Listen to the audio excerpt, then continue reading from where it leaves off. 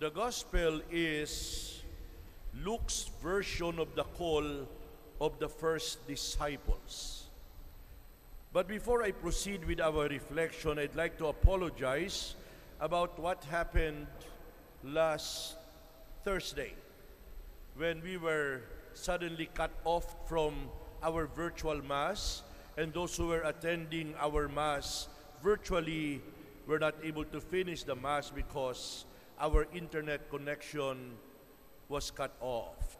We apologize for this thing that happened last week. My dear brothers and sisters, the gospel today brings our Lord standing by the shore of the lake Gennesaret.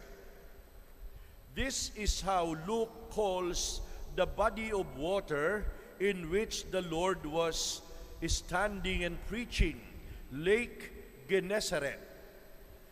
The other gospel writers call this body of water the Sea of Galilee, and John, another gospel writer, calls it the Sea of Tiberias.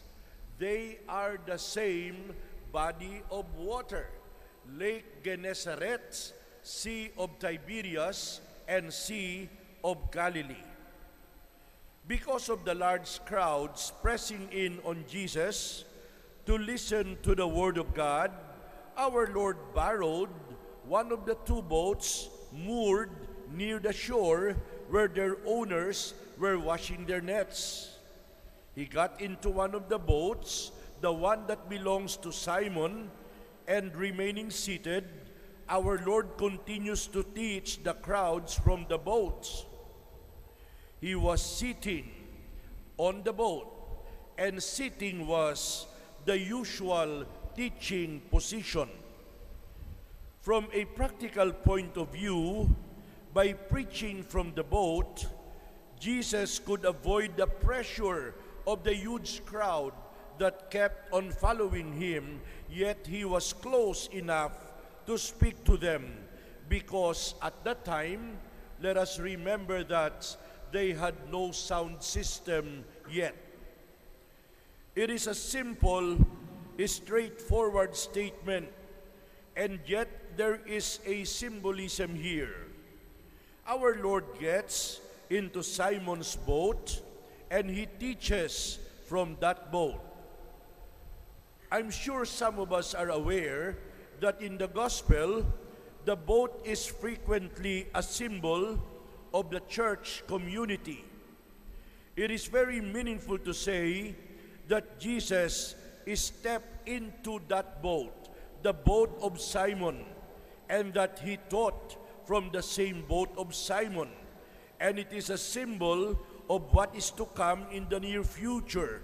It is a symbol of the special role that Peter will play in the history of salvation. Now comes the lesson and the revelation. At the end of the teaching, Simon is told to go out into the deep waters and start fishing.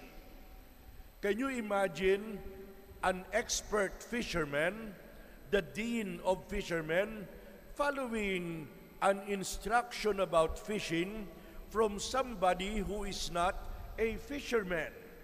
Our Lord is a carpenter and not a fisherman. But our Lord said to Simon, "Go out into the deep waters, throw down your nets." And Simon said, "Master, out of exasperation, we have been hard at it all night long. We did not catch anything. But if you say again, if you say so, I will lower the nets." And do you know that the place in that body of water where the Lord wanted Simon to throw the nets again is that part of the body of water where there is no fish. There is no fish on that part of the body of water. But their nets were hardly into the water when they were so full of fish that the nets were at the point of breaking. And Peter and those others with him in the boat had to call their companions in the other boat to come to help them.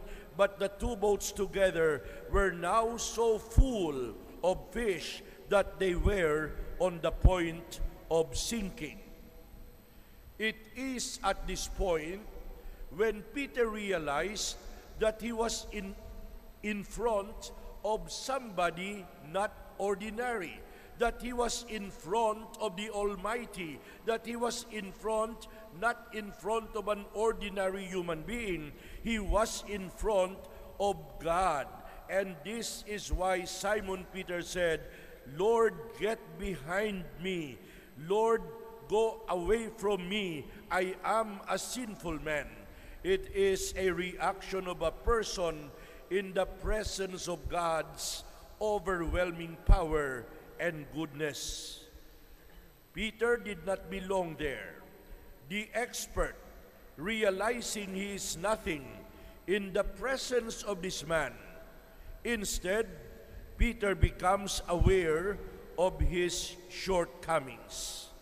It is at this point when our Lord tells Peter and his companions, "Do not be afraid." They are words they will hear again and again. Do not be afraid.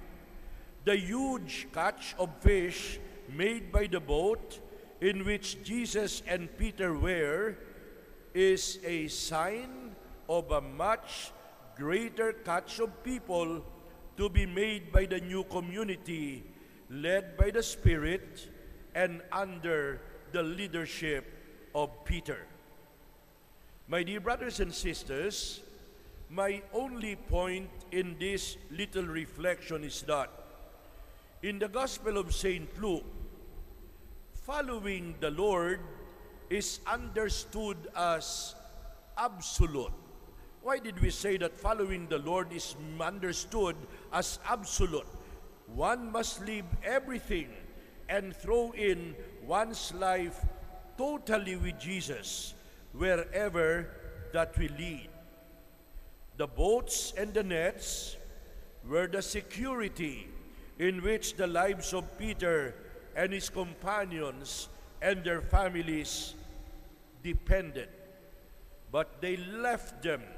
They left their boats, they left their nets, they left their families, they left everything else.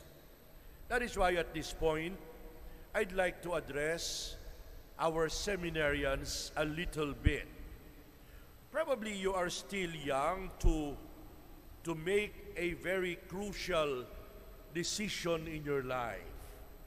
But when you start the postulancy, when you start the novitiate, when things become clearer, know what following the Lord means.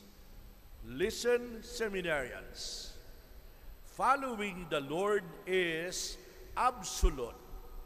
Following the Lord is uncompromising. Following the Lord is total.